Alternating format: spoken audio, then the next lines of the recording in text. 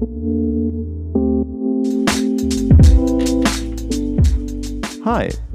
we're Christian and Alex, your hosts of The Product Bakery. In this podcast, we break down the key ingredients to build great products.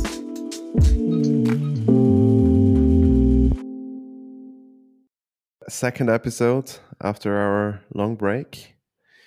Still keeping people on the wait for our new official format. It's coming. We're on it. It's coming. We have the first recordings in our pocket.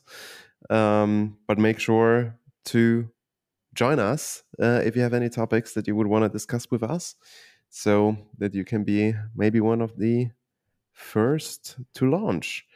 But with that, let's jump to a different topic. 2 weeks ago, we were having dinner in Berlin. Thai. It was a really good pad Thai. Yeah. And I remember. Yes. There was this one conversation that we had, and I wanted to pick it up in one of the episodes. So I think today is probably a good one. And it was mostly like the conversation around innovation. How companies are innovating, what the understanding of innovation is, depending on like the different fields, and how to actually innovate. Well, and you know partially my opinion on that, and I think we should definitely discuss how companies are not innovating and what they should not do if they believe they are innovating, but they are not innovating. I mean, don't have an innovation team. That's probably the number one. That's and you know what people saying. Thing. You know what I was having a conversation with a guy who was working at an innovation lab, and I was just like, I was a little dizzy, had some drinks, and I said, hey, you know what? Fuck innovation. You should never have an innovation lab. And the first thing he said was, you can't believe me, we have done some good stuff. And this is what every person in an innovation lab says.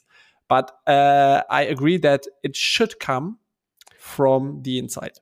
Yeah. I mean, I think obviously if you have like a dedicated team that can only think about innovation, sooner or later, hopefully something good comes out of it, right? But it doesn't mean that innovation needs to be an exercise for everyone in their organization. For everyone who has specific knowledge, domain knowledge, who interacts with the product, with the people, and so on and so forth, right? And I think this already gets us a little bit into the direction of how to do innovation. And maybe we can start with that before we go too deep into the mistakes. Totally. And I would also go maybe one step back and ask the question, what is innovation? Right? I mean, what we're talking about is, at the end of the day, as a company, as a service, as a product, what are we doing? We're solving customers' problems, right? So innovation means that we find new, better, enhanced ways to solve a certain problem.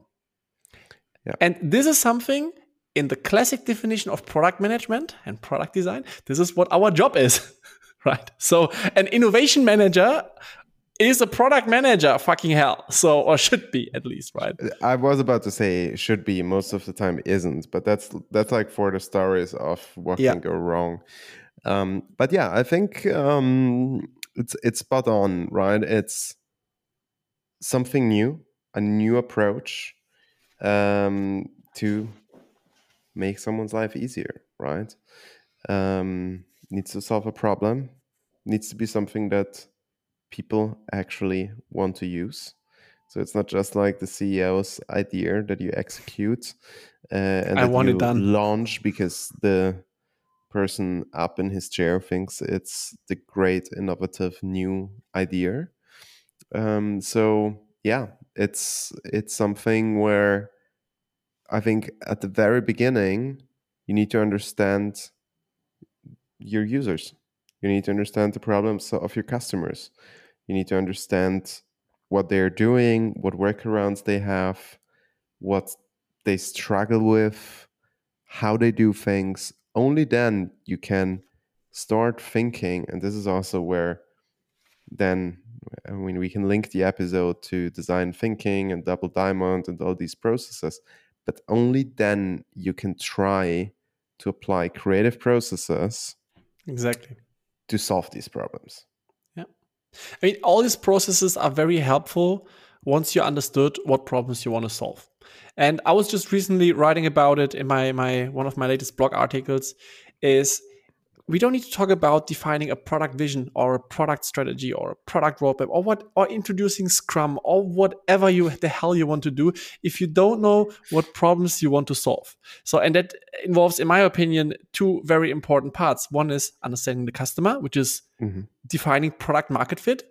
And secondly, and that is kind of related to this, is understanding what your competition is doing. If that's not in place, what else do we want to do, right? I mean, and this is where, I mean, innovation starts, right? I mean, understanding what problems you want to solve. I mean, we had in our previous episode, we just talked about thinking too much about the solution, right?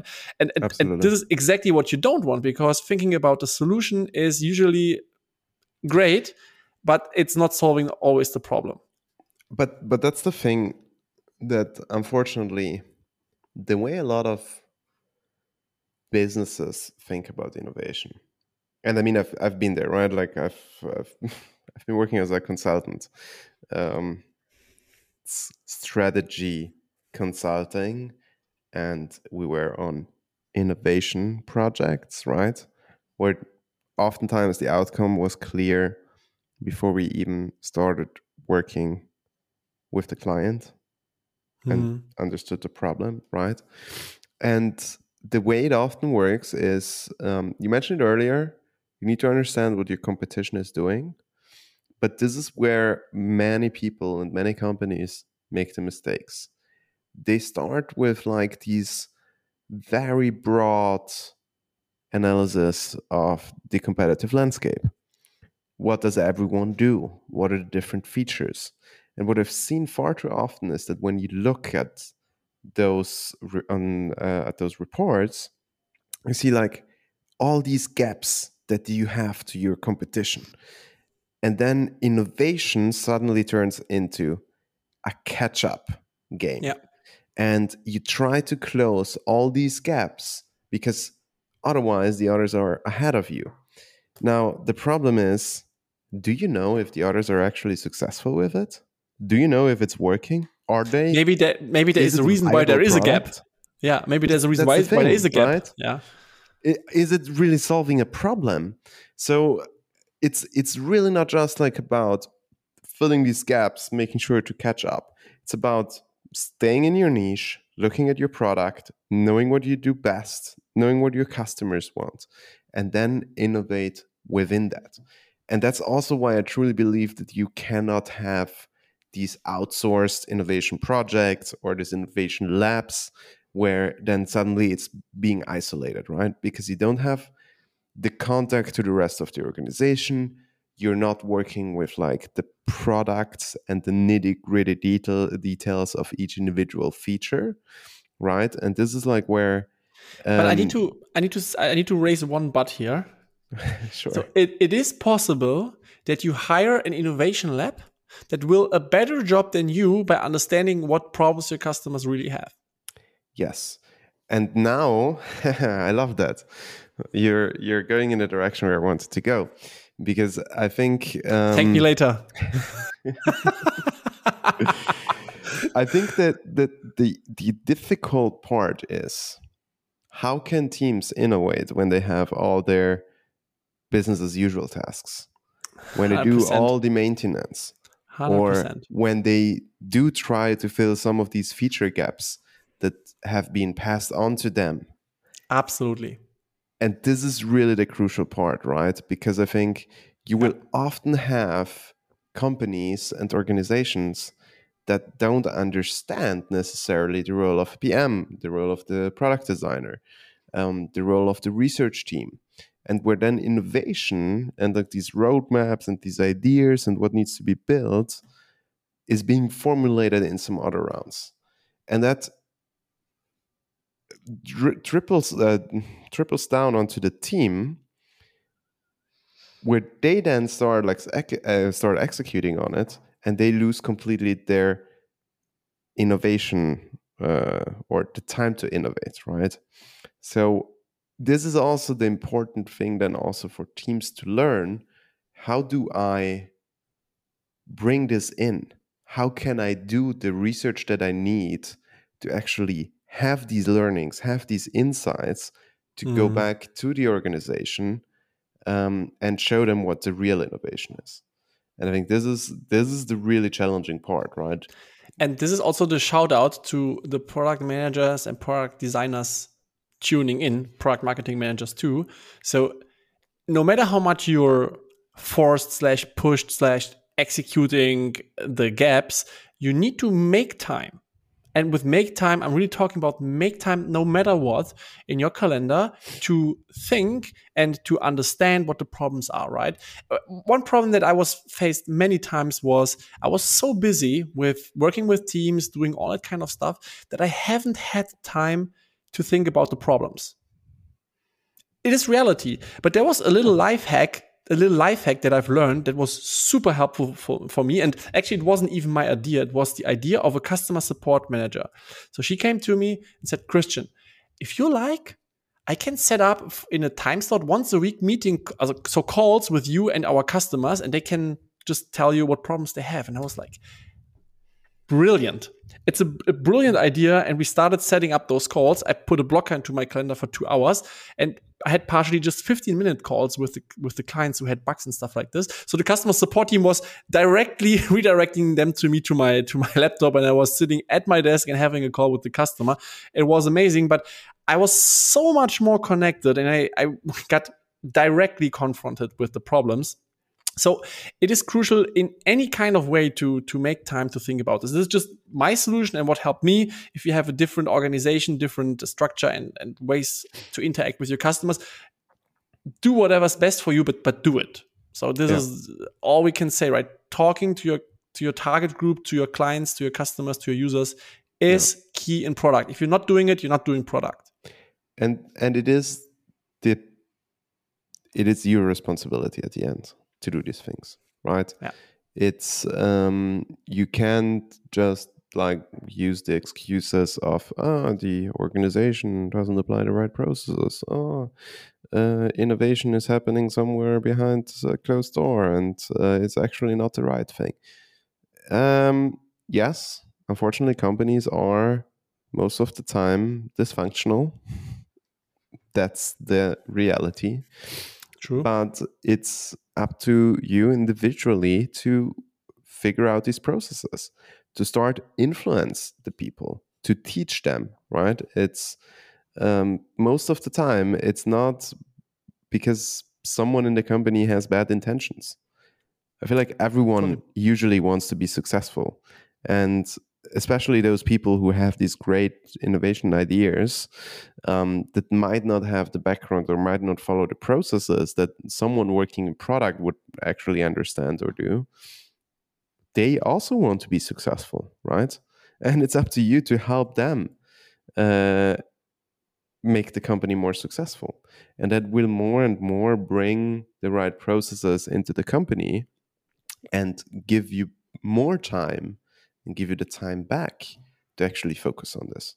But you need to fight for it. And what we're discussing is actually applicable for all levels, whether it's mid-level, individual contributor level, or even leadership level, right? I mean, if you are a product lead and you're complaining that the company is not too product mindset driven, stuff like this, same thing here.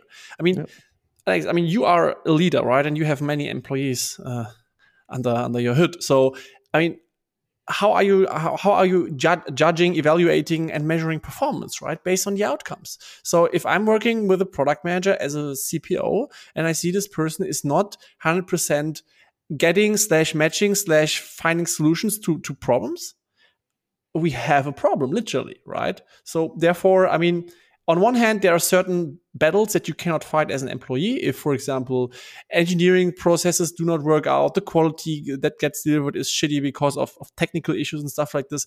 This is out of your hand, right? And this needs to be escalated to where it belongs to. And you need to pray that a solution will be found. But understanding customer problems, 100% on your side. Yeah, absolutely.